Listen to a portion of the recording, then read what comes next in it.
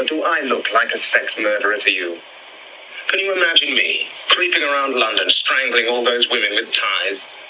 That's ridiculous. For a starter, in the O2. Hey, what a zinger. Is it just me, or is it really just like a bad line to say to anybody, do I look like a sex murderer to you? I thought he was going to say sex maniac because they kept saying that in the movie. Which I was just like, well, that's a weird term. We don't use that anymore, do we? No, very antiquated. What a mess.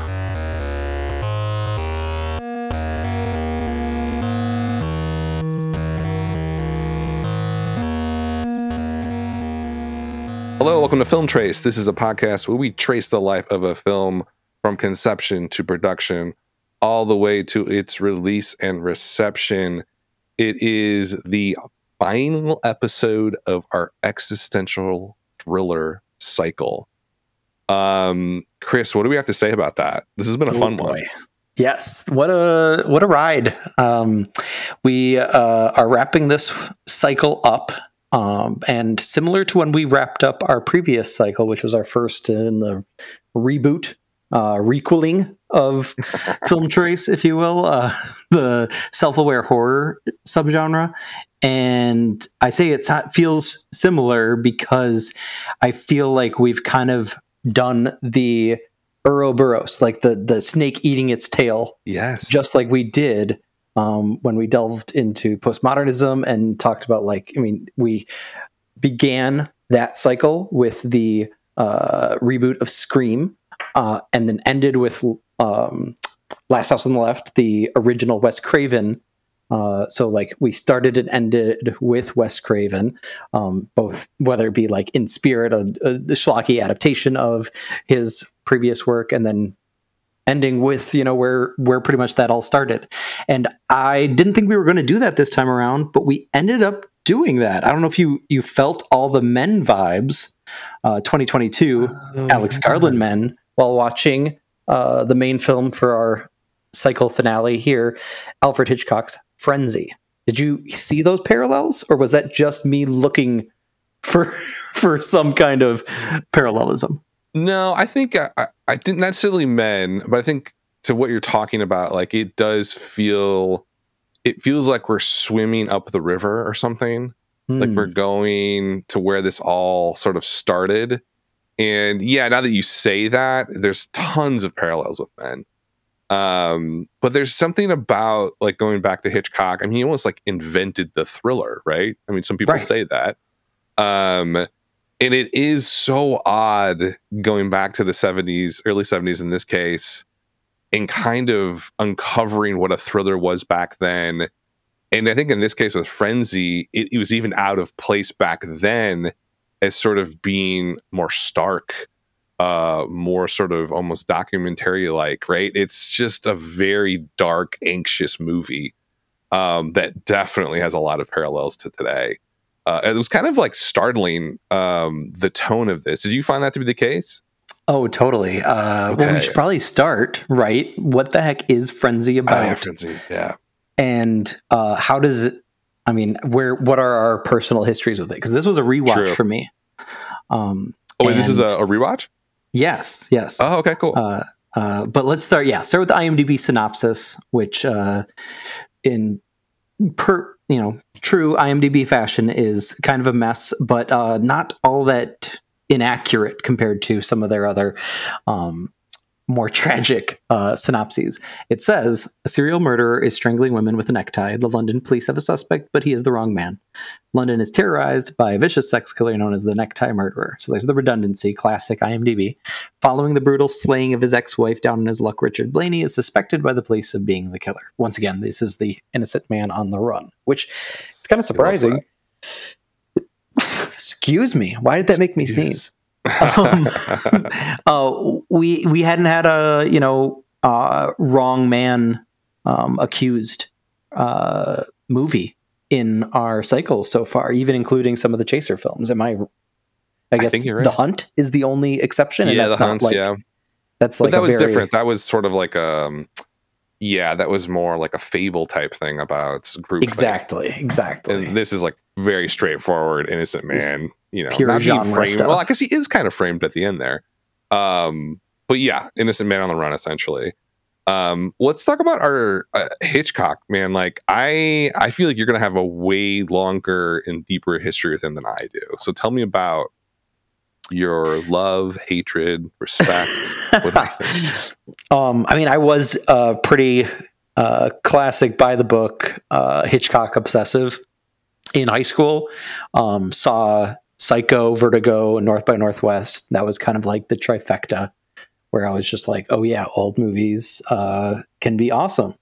And I think actually my entry point might have been, sad to say, but it might have been the remake, shot for shot by Gus Van Sant in 1998 of Psycho. Such a mess. But, it was fascinating enough to me, like starting to be a burgeoning film history nerd and then wanting to go back. And I, borrowed the original Psycho from the library. And then Vertigo also had a modern connection.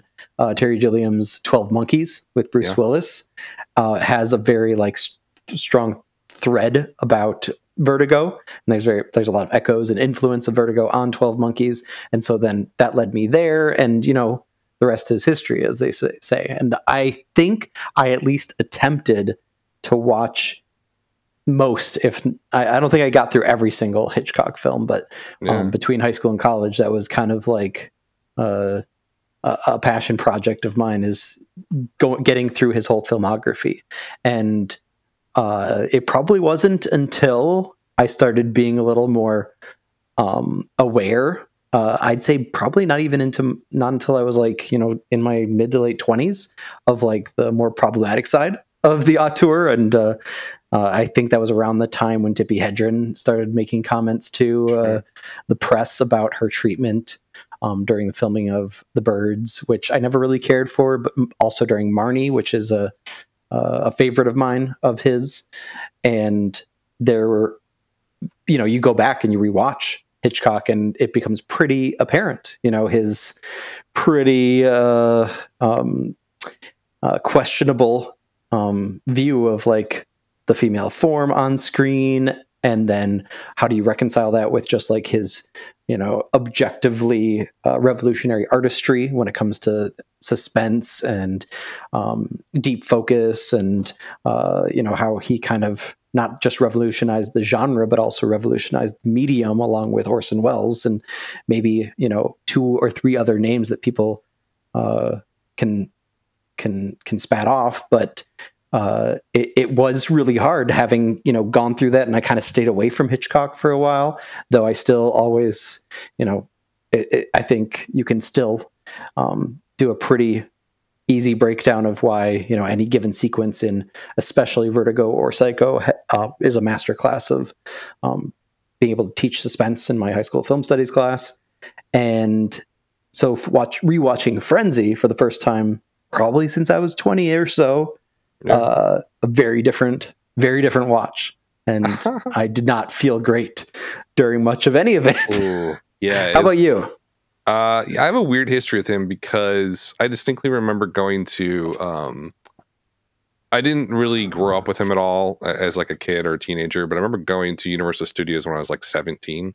And like, there's a very distinct Hitchcock kind of not section of the entire place, and like the Psycho house is there, or replica, whatever, and they walk you through how the shower scene was shot and actually produced, and it was, cool. I was like floored by the whole thing as like a teenager.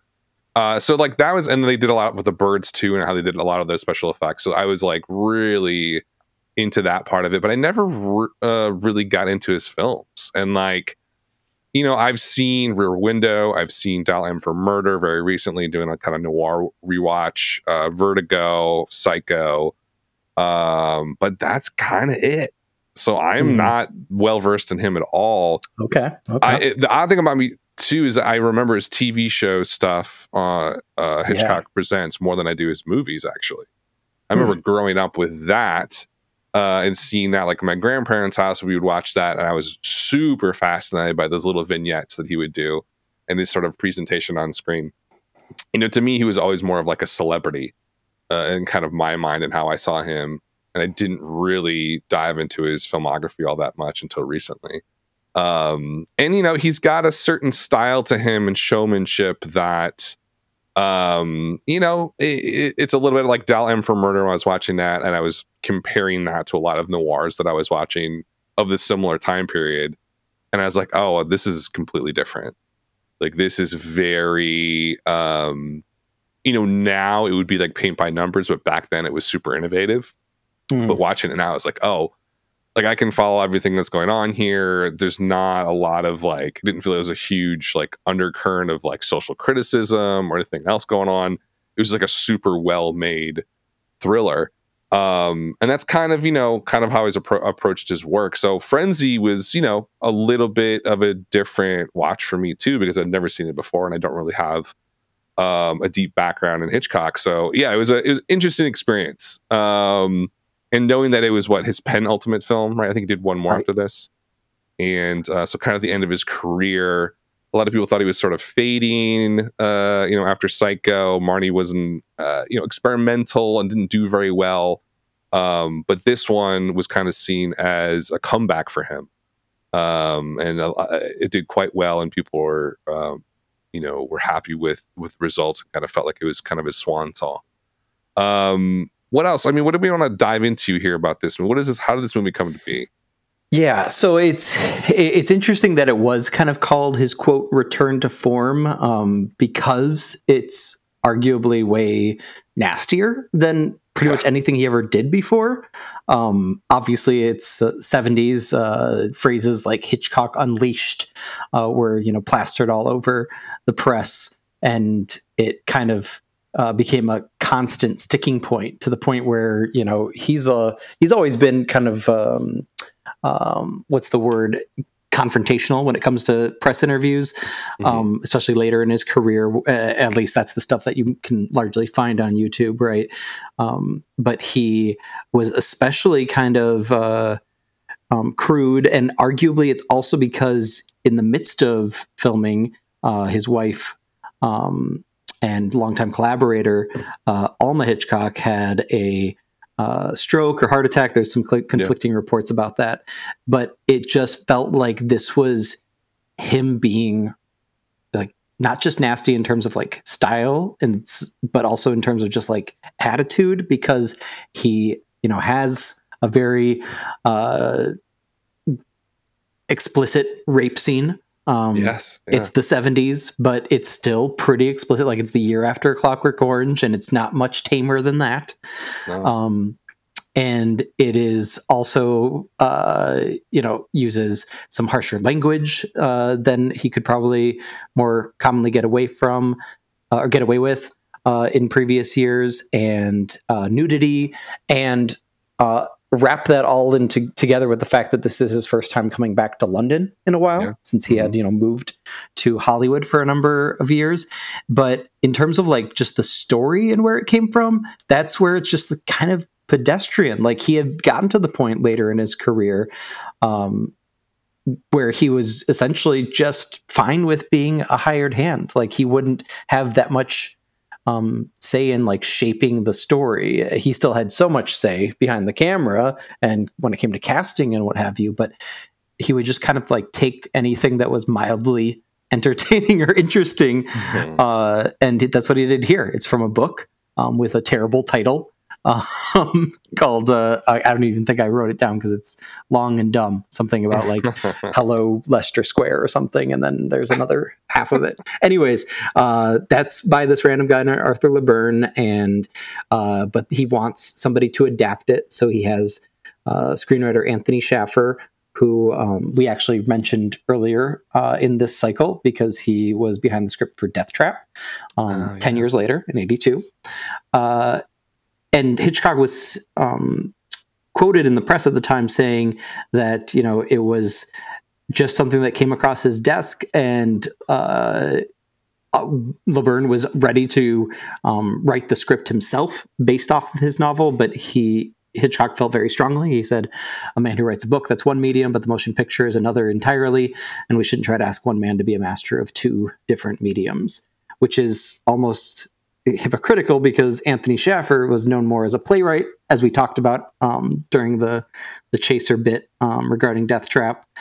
So it just kind of feels like, on the one hand, he is kind of letting his id go wild, but at the same time, he isn't really putting a lot of care and effort into the conception of this film.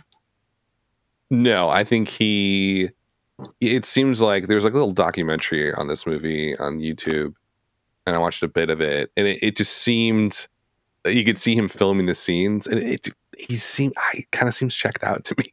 I don't know if that was like his filming style or like how he handled the set, because every director is different. And then when Alma had the stroke or heart attack, he left for a while, and so other people had to take over for certain shots. So it's not all him.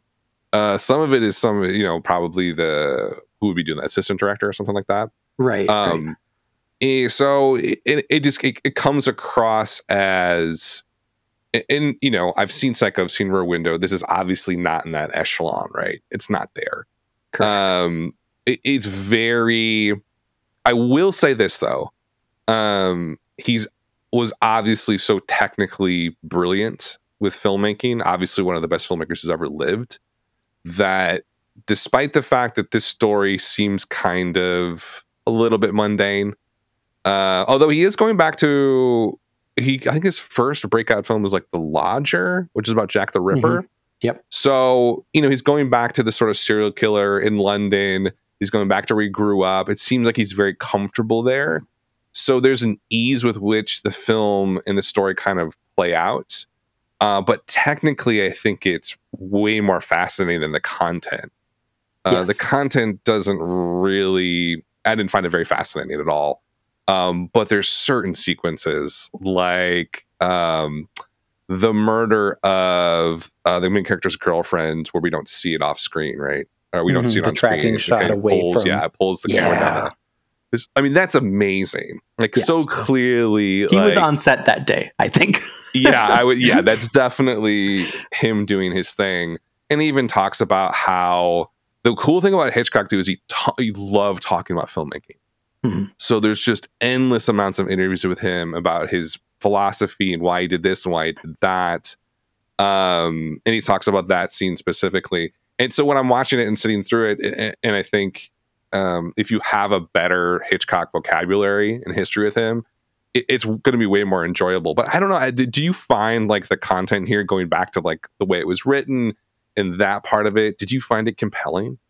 No, I didn't. And I was disappointed because I remember from my like dig into his filmography back when I was in college in particular, I was getting through some of the latter works like Frenzy, where it was just like, I kind of remember it being a minor effort, but I also had a distinct memory of it being something that was really it picked apart a lot in my film classes at the University of Minnesota, because of not necessarily what's readily accessible to the average viewer, but more so on that whole kind of like meta analysis of this guy who's near the end of his career, probably knows it, isn't really taking great care of himself and his own personal health, and he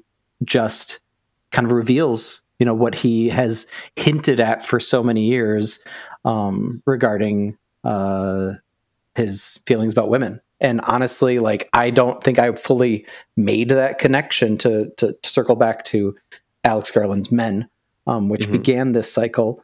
But I think that's probably why I wanted to come back here, because it's amazing, really, how in this 50-year span of movies, the history of this medium, we've gone from such like one end of like this really dark and brutal kind of male gaze, this violent male gaze, and then it coming all the way around to a male filmmaker this here trying to kind of wrestle with that. And of course, your mileage may vary, not to relitigate our episode regarding let's relitigate that. Alex Garland, but it's just all out in the open now, right? Like, of course, there's still subtext and there's still so much to discuss and argue about, but I just felt really bad watching Frenzy, even though there were moments, like you said, with like the tracking shot pulling away. Beautiful moments, yeah. They're still in there, but it's just really hard to reconcile. But what do you think that like Hitchcock would say about that?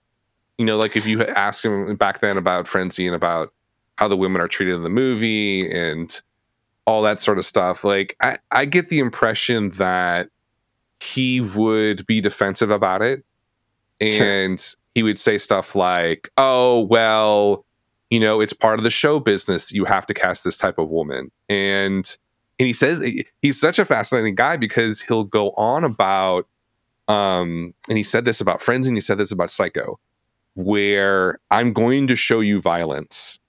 And in Frenzy, it's a very graphic violence against women, sexual violence, right?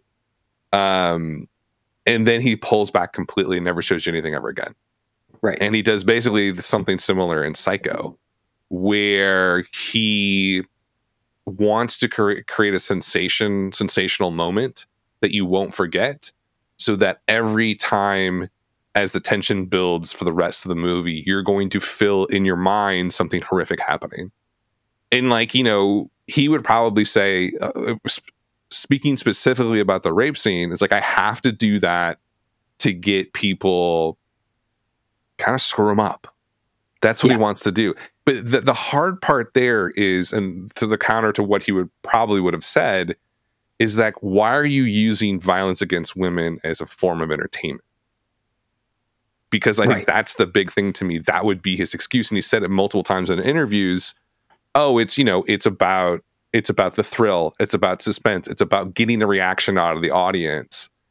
And it's sort of, you know, and this is looping back to Last House on the Left, because Wes Craven sort of did the same thing there. Sexual violence, rape, murder, all of these things to get a reaction out of the crowd. I mean, do you feel like, is that some form of defense at all?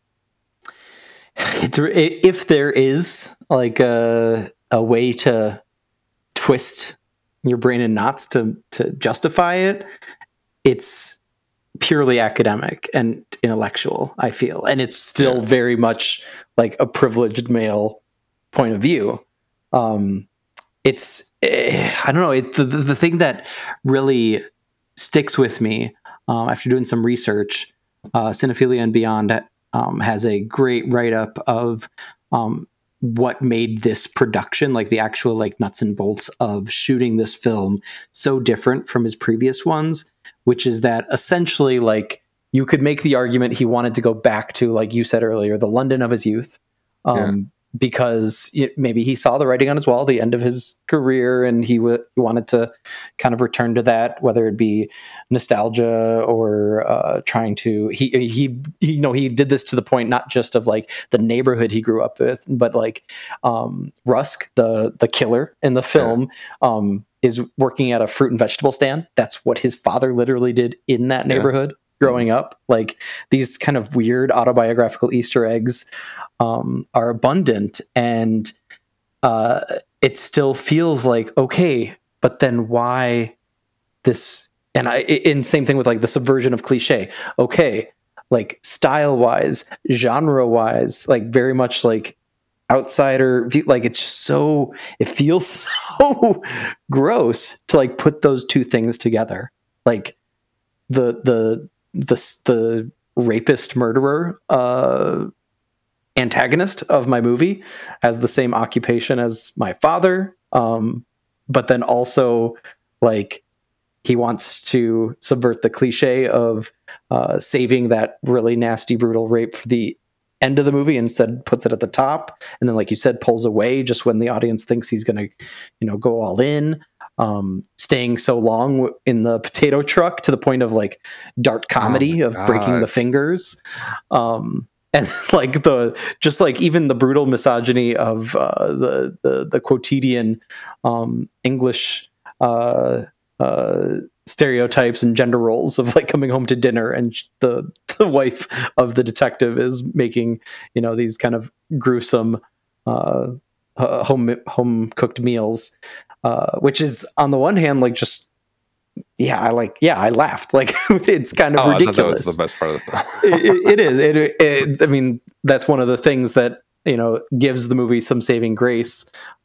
Those kind of autobiographical details, because like as everybody knew, if there's one thing that Hitchcock loved more than movies and violence, it was food. And so like being able to fit that in there, but it's just like so there are those redeeming factors, but at the end of it, it's just, I mean, even right there with like the abrupt ending, like you said, of the sudden framing and then cut to the credits, it's it all feels really like this man is not well.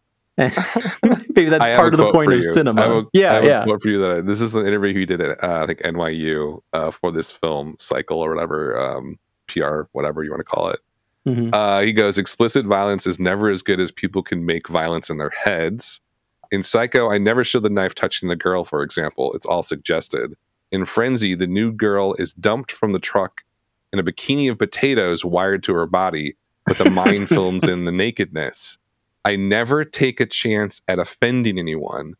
That would spoil their enjoyment of my films. The rape scene in Frenzy feels pretty explicit to me, as much as you get away with in a mainstream movie, right? Yeah. That seems pretty offensive.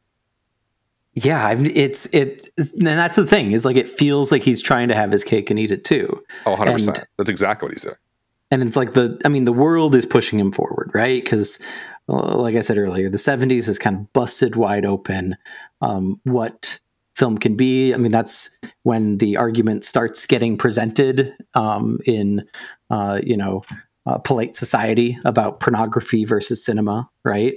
And that gets delved into with Taxi Driver, but then also later on the Reagan years. And so it's just like it's very much a precursor to that, and it just feels like there's this overlap, and I'm sure he probably felt it too. I mean, how could you not, when you're the love of your life has a death scare, and you are a person known for like visually representing death on film.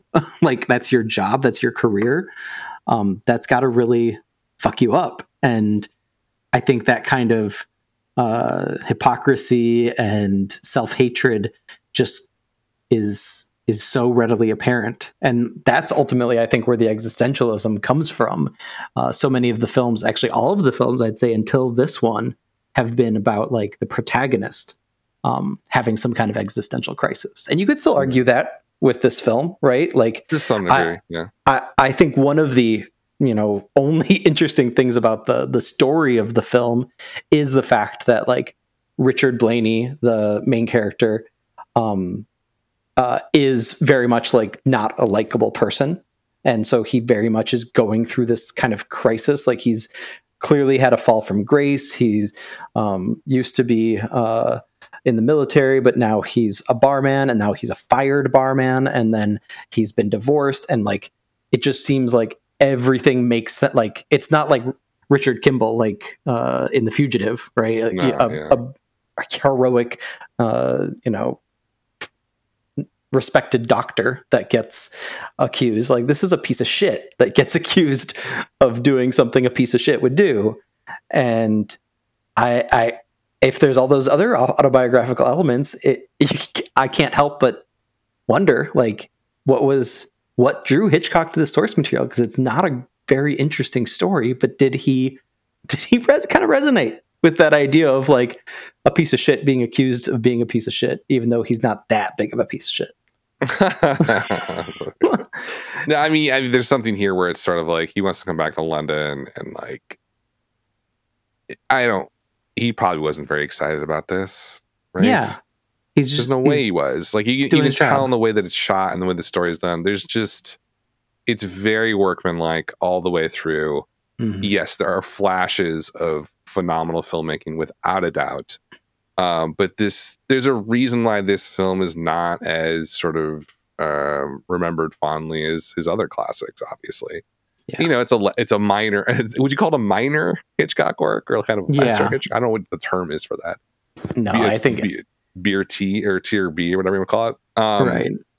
Yeah, the thing about it though too is that when you're talking about precursors here, that's where the film, I think, rises to a different level, and I think almost on an unconscious level for Hitchcock, because it is so, like you said, in a way insular and cut off from the world, and you can tell that there is a darkness in him that has not been vanquished, so to speak, or even necessarily dealt with, and you can feel that in the film.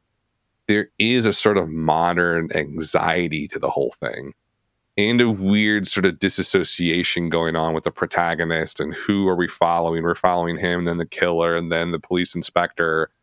There is a weird sort of contemporary nature to the film that, looking back at it as a piece of film history, it's important from that aspect, right? Yeah. Because it is kind of a brick along the path towards the future of filmmaking. And obviously, like, why is that? Well, it's Hitchcock, a big name. It did decently well. It probably had a big splash in London. So there was a lot of cachet around the whole thing. So a lot of people saw the movie. But I do wonder, how indebted is something like Taxi Driver to this? I mean, what do you think? I'm like, what do you think the tentacles of this sort of anxiety and darkness that Hitchcock was showing on screen? It does feel very contemporary to me, all the way through, I would say, the 2000s, like the aughts. Nowadays, less so, but definitely through like a lot of the sort of sexual thrillers and stuff like that.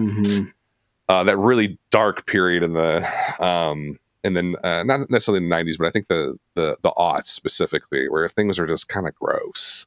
Yeah, well, I think, what do you anything, think? Is it related to all that? Absolutely. And that's part of the deal, is like, it's growing pains in the genre, right? Is like, we're trying to get from like a really kind of more innocuous and suggestive kind of thriller suspense film to something that is like outwardly nasty, but like not in a but still like done tastefully, like Fincher's Zodiac, maybe. Yes. And along the way, you happen upon a diamond like Silence of the Lambs in the early 90s. And yeah, there's a book all about Paul Schrader, the screenwriter of Taxi Driver, and obviously the filmmaker behind not necessarily a lot of thrillers, more dramas, but definitely existential movies like First Reformed and The Card Counter. George Cavaros was the writer of that book, and he points specifically to that tracking shot we've come back to a couple times in Frenzy. He says that sequence echoes the kind of tracking shots that Scorsese does in Taxi Driver. That's probably also at least somewhat scripted in Schrader's world depiction of New York City, which is a very different New York City than what had previously been, committed to celluloid. Even like the darker versions of New York throughout the years of, the golden age of Hollywood and what have you. Just kind of like what Frenzy's doing with London. He says that the camera's exit from the building seems to, quote, erase the crime. In Taxi Driver, there's this long, slow track back over the bodies, pools of blood, after Travis Bickle's massacre at the end of the film. And it's almost like, Hitchcock talks about how sometimes, he subverted a cliche so many times that it became a new cliche. And I think that's one of them, right? That it's like the British version is to pull away and not leave anything in view. And the more American way is to pull away, but then see all the dead bodies, right? So in that sense, like, there's enough redeeming factors in Frenzy to make a decent, at least, like I said earlier, academic intellectual argument. But I think what you see even though it's very well cast. That's another thing that's, one of the more unique things about Frenzy, especially in comparison to other Hitchcock movies, where like, Janet Leigh or Cary Grant would be a clear cast lead. Like this is also kind of early in the whole idea of auteurism where, you wouldn't just have a director's name on it, but you wouldn't also have like a star's name on it. Right. This is, pretty unknown actors, and both for the male and female characters, even though there's like this rampant misogyny, like they are some, especially for the women, I think like some pretty interesting performances of these very stereotypical roles. There's a great write-up about how trying to reconcile, like the immaculate precision of the acting and the filmmaking with just the raw, just horrible sexism that's on screen. Mary Munoz of Jump Cut Online wrote, the women in the film fit firmly into three camps: the nag, the prude, or the good time gal. They're never fleshed out beyond this, and Hitchcock seems to reserve his most vicious rage for the first two, which is kind of interesting because he's, attempting to subvert a cliche just in general with the genre. But like, he could have easily, like, he changed a lot of things from the novel with Anthony Shaffer's help. He could have easily changed the rape part of it, the sex part of it, but he chose not to. And he, reserved the most graphic rape and murder for the nag, the second most brutal for the prude, and the off-screen one for the good time gal. Yeah. It's really unfortunate. It's a minefield. Yeah. Oh yeah. But the one thing I will bring up too is that in trying to connect this to the broader sort of existential thriller cycle that we've been doing, it kind of reminds me a bit of when we did Last House on the Left, and then the Chaser film, was it Fearless Vampire Hunters? Yes. Right. Roman Polanski. Yeah. Yeah, Roman Polanski. And I remember when we had that discussion, we were sort of trying to figure out, hey, does this movie feel like it was a harbinger of things to come, or kind of a it stayed at the party too long type feeling, like a holdover from another period? Mm-hmm. Frenzy is strange in that I think a lot of it is a holdover from the 60s and 50s and 40s and the early part of his career, and just society in general. A lot of the anti-women, stereotypical stuff, patriarchy stuff is all throwback, because that stuff was the norm in movies. All of that, what you're talking about, the lack of representation, no woman has an actual sort of character beyond how they service men, all throwback. But what we talked about before, and sort of the anxiety, the darkness to it, the cynicism of it, the kind of lack in faith in humanity, seems like it's kind of pushing towards the future. So it is a very odd film, where there's a lot of juxtaposition going on, and I think that's one of the reasons why it's not viewed as like a greater film of Hitchcock, just because it's muddle as hell. Right. It feels like an old film with a lot of new ideas, but it just does not gel, I don't think, at all. Yeah. And I think that's one of the reasons it feels so uncomfortable, right? Yeah. Not unlike why The Hunt, I think, feels so uncomfortable to watch in 2022, after Me Too, but still very much coming from like arguably a good place, telling, a different kind of story, trying to get people to understand nuance.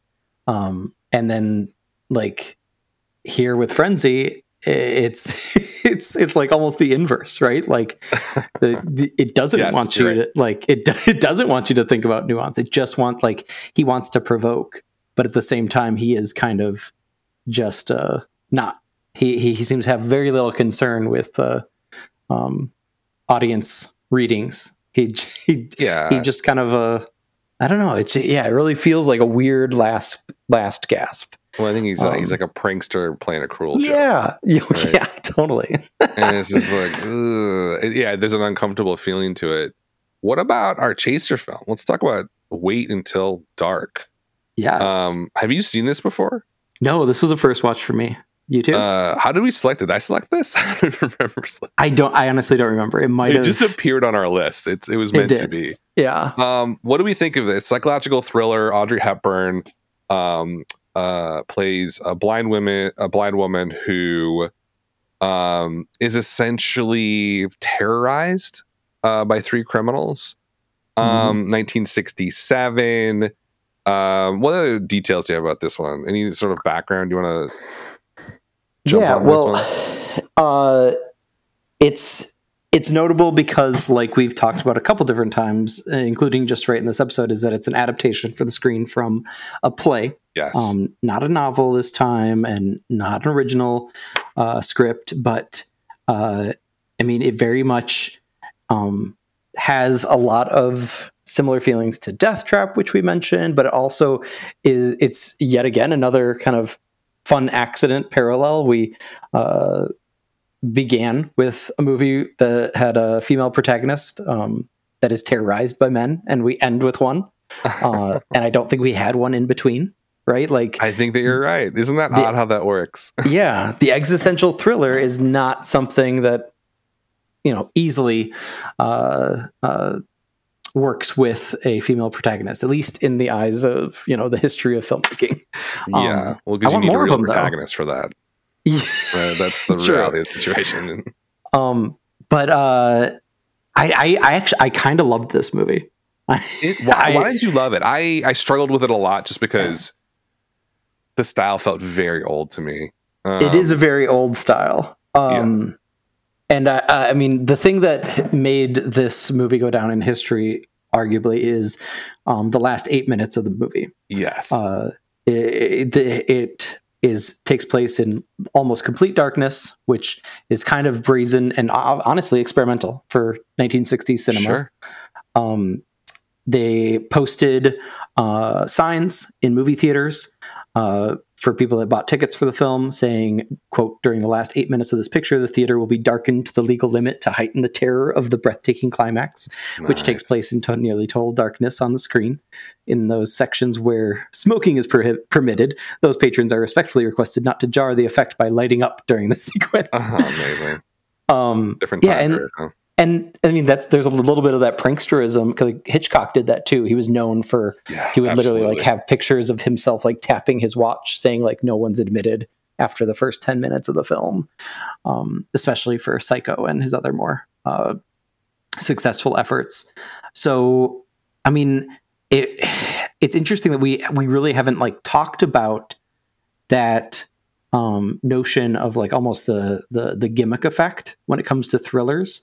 Sure. Because we talked a little bit about how scary something can be when we did a self-aware horror, but I maybe it's just me, because I had kind of bought into the film, plot holes abundant and everything, but it is specifically famous not just for that last 8 minute sequence, but for one particular jump scare. Yeah, you know which one I'm talking about? Yeah, where the lunge.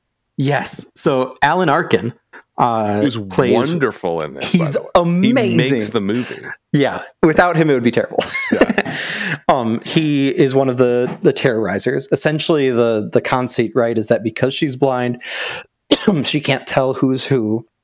And so these guys have basically constructed multiple personas to try to create this fake experience about one guy who knows her husband, who's out on his job as a night photographer or whatever. And they're trying to manipulate her into revealing where this doll full of heroin is that somehow her husband wound up in possession of. Yeah, it's so contrived, right? But what makes it work is this, I think, cat and mouse between Audrey Hepburn and Alan Arkin, who's just batshit insane. And finally, I'd always enjoyed Alan Arkin. I think he relatively deserved that Little Miss Sunshine supporting Oscar. But he has always been a character actor, but he really gets to ham it up for the screen here with his weird bowl haircut and The glasses. Creepy smiling glasses. Yeah. And like compare and contrast that with Hepburn's very kind of mannered, old school kind of performance. Yeah. And it just plays off each other really well. And when that jump scare happens, like I watched this movie at 10 a.m, but I still was jolted by it. It was really effective. Yeah. It's funny you say that because I came across, it was either an interview or something, a book or something, about somebody seeing this film with a large group of people at like a camp or something with like a lot of like younger people. And this person was basically talking about how, everybody was like really engrossed in the film, but in that moment, the jump scare, like the entire, like 500 people or something, like just jumped out of their seats. It's amazing. And they're like, there's like, I'd never seen anything like this before in my life, which is so odd to me because I don't know. I just that feels dated to me, like the jump scare. Like it just it also feels like a play. Like it feels like a teleplay. Yep. It's like that essentially one location. So it also kind of works because it feels claustrophobic.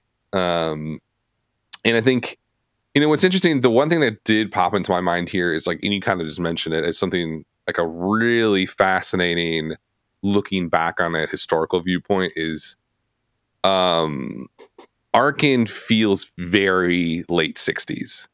His vibe, his tone feels menacing, feels like that sort of Manson-esque killer.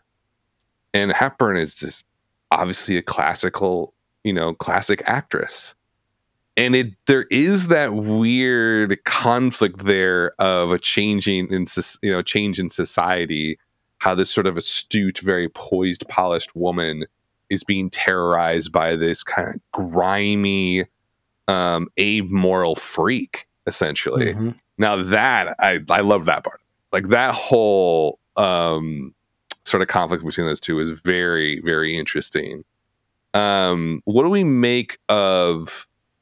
From a thriller perspective, I think the film's quite successful, I would say.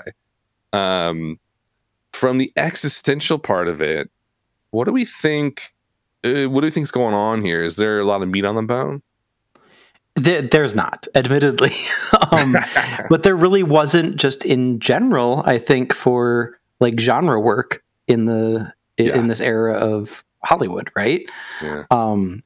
I think it came up now that I'm kind of I'm digging back into my Chrome history to figure this out. I think I did. Dangerous.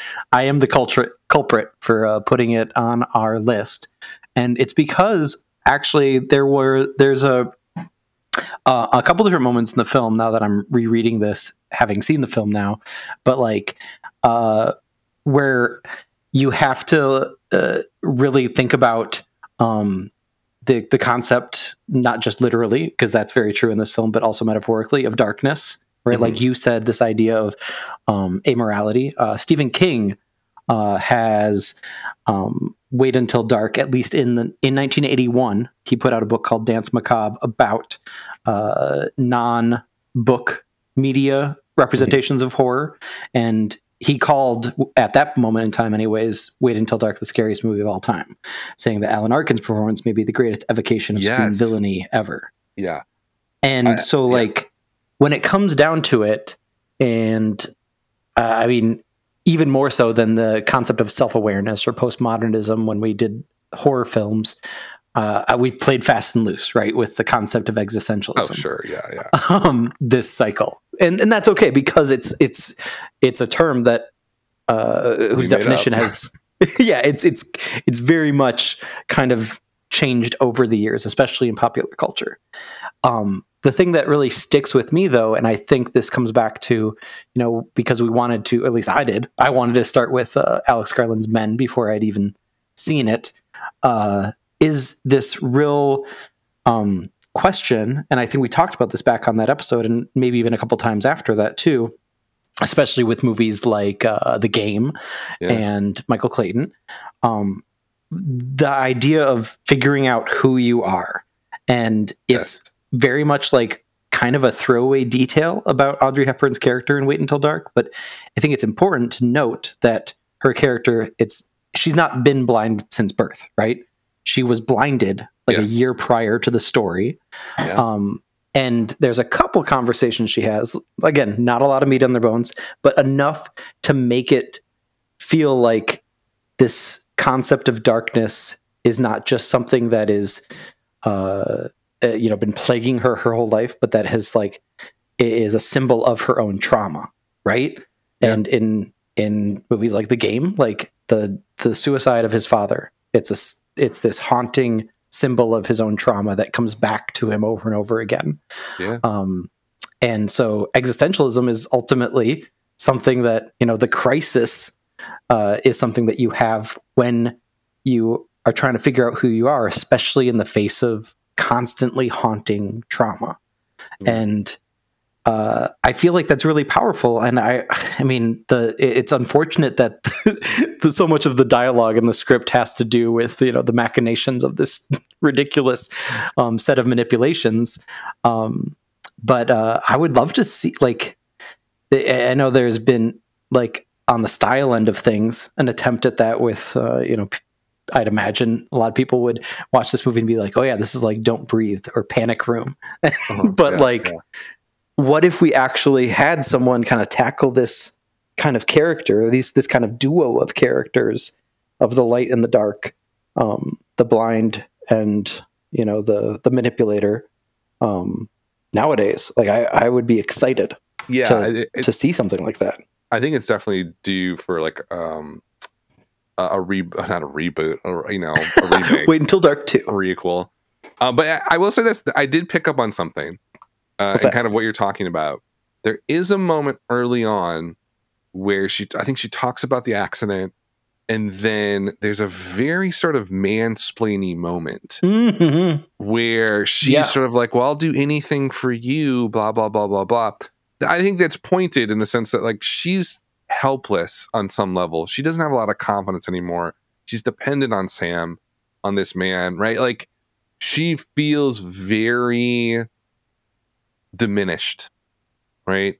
And by the end, through the conflict, she doesn't feel as diminished. She's risen to the life or death moment and survived. And now she's a new person. That, I mean, most of the movies we're talking about are about that. There is, person A at the beginning, thriller, and then person B comes out of that thriller, right? And almost every movie, Michael Clayton, The Hunt, Game, Insomnia dies. But The Crying Game, how he has to go through all of that in order to really understand love and commitment and stuff like that. It's, but they're still damaged at the end, right? Well, there's almost like two paths here, because you look at like Sorcerer, like House of Games, Insomnia, kind of not good endings for the characters, right? Killing of a Sacred Deer. How does Colin Farrell become a better person by not accidentally shooting his son? You know what I mean? Like, or Men, for that matter. Yeah. There's it doesn't necessarily work with all of them, but I think it is sort of a trope or pattern where what you're talking about in terms of existentialism, which is, trying to figure out who you are and what you are in the world. Oftentimes we don't broach that subject. We don't make that choice. The choice is thrust upon us through conflict. And I think that's, you see it in Wait Until Dark. You see it definitely in Crying Game and The Game, and certainly Michael Clayton in The Hunt. But I think that there's a broader sort of flow there that's happening, where I think the thriller is the catalyst for change in the character. It doesn't always happen that way. Like Sorcerer, I think of all the movies, trying to wrap this thing up in a bow for us, right? Yeah. But Sorcerer is the one that kind of sticks with you the most, because it feels in a way raw in an existential sense. Like when you're thinking about an existentialism in its pure form, like Camus started back in the day, Sorcerer feels like the most existential film. Yes. Because there's no way out. Right? Yeah. Ultimately, that was the message of a lot of existentialists. Yeah. There is no way out. And so what you do with what you have and the time that you have is very important. And that's the richness of life. Even if it means, taking some crazy job to drive dynamite across, South America, right? Like, but there's a victory in him at what Roy Scheider does at the end. He wins, right? And even though he gets shot at the end of the movie and he dies, whatever, but he still did that, and that's the thing that matters. And I think, I don't know, it's funny to kind of look at these films that way and see who comes out with a sort of existential win. You know what I mean? Right. And I mean, it's interesting that we are able to wrap that up with Wait Until Dark, but with Frenzy, like there, that's why that movie feels so empty, right? Yeah, is because we lose that, and maybe that's once again purposeful. It's pranksterism on Hitchcock's part, but it really feels like a half-hearted effort into that journey. It's interesting you bring up Sorcerer because, like, I'm looking back and I feel I love that movie, and I think it's probably my second favorite of the one that we did this cycle. Yeah. But I have been haunted by it since I first saw it in the movie theaters. But the ending of Michael Clayton, getting in the cab, right, and saying "just drive," and it's also like. What's similar is that it's that admittance that there is no way out, right? There's no way out. Yeah. But the one thing, like kind of like with the dynamite, the choice to traverse that, he didn't make that choice, and that's why once again, I don't want to. I know a joke said twice is just going to kill it, but with the new, hopefully soon to be in production, Henry Clayton, we can be brought into the world of passing that legacy down, right? Of if it was too late for us, it doesn't have to be too late for our sons. Yeah, maybe that's spoken from a father, and someone who doesn't have a child. I have a different viewpoint of that. Yeah. But no, it's been a great, interesting series and cycle. I think it's an odd one because there's a lot of different paths that you can take with a thriller, and some of them end in awfulness, and some of them end with some sort of triumph, even if it's fleeting. But in every single one, there's just a grand transformation that happens, and that's what makes these movies exciting. That's what makes them interesting and engaging. Is that the protagonist does actually change, right? Something does happen.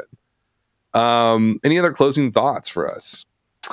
No, I mean, when we did Self-Aware Horror, I kind of looked back at the end of that finale and deeper into film history, because obviously it doesn't end with 1967, doesn't begin there either. But we had kind of a crossover. We did an episode, we don't think we mentioned it on this show. We did a special Patreon episode for our friends over at Spoiler Piece Theater regarding Whatever Happened to Baby Jane, which came out in 1962. And very much fits both the existential thriller template as well as the self-aware horror one. Absolute classic. If you haven't caught us on that episode, seek it out. It's a fun conversation with Evan and his co-host there on Spoiler Piece Theater. 1962 was also the year that Cape Fear and Manchurian Candidate came out, two thrillers that definitely could argue existentialism on both the domestic and political sides. And then further back, 1957, courtroom dramas got pretty existential with Witness for the Prosecution and 12 Angry Men. 1952, more kind of spy espionage thriller, The Atomic City. Noir, I think one of its most existential zeniths is Out of the Past, 1947. I know we're both fans of that one. And then to make another connection to Paul Schrader, he remade Cat People, which came out in 1942, which very much, once again, kind of crosses over.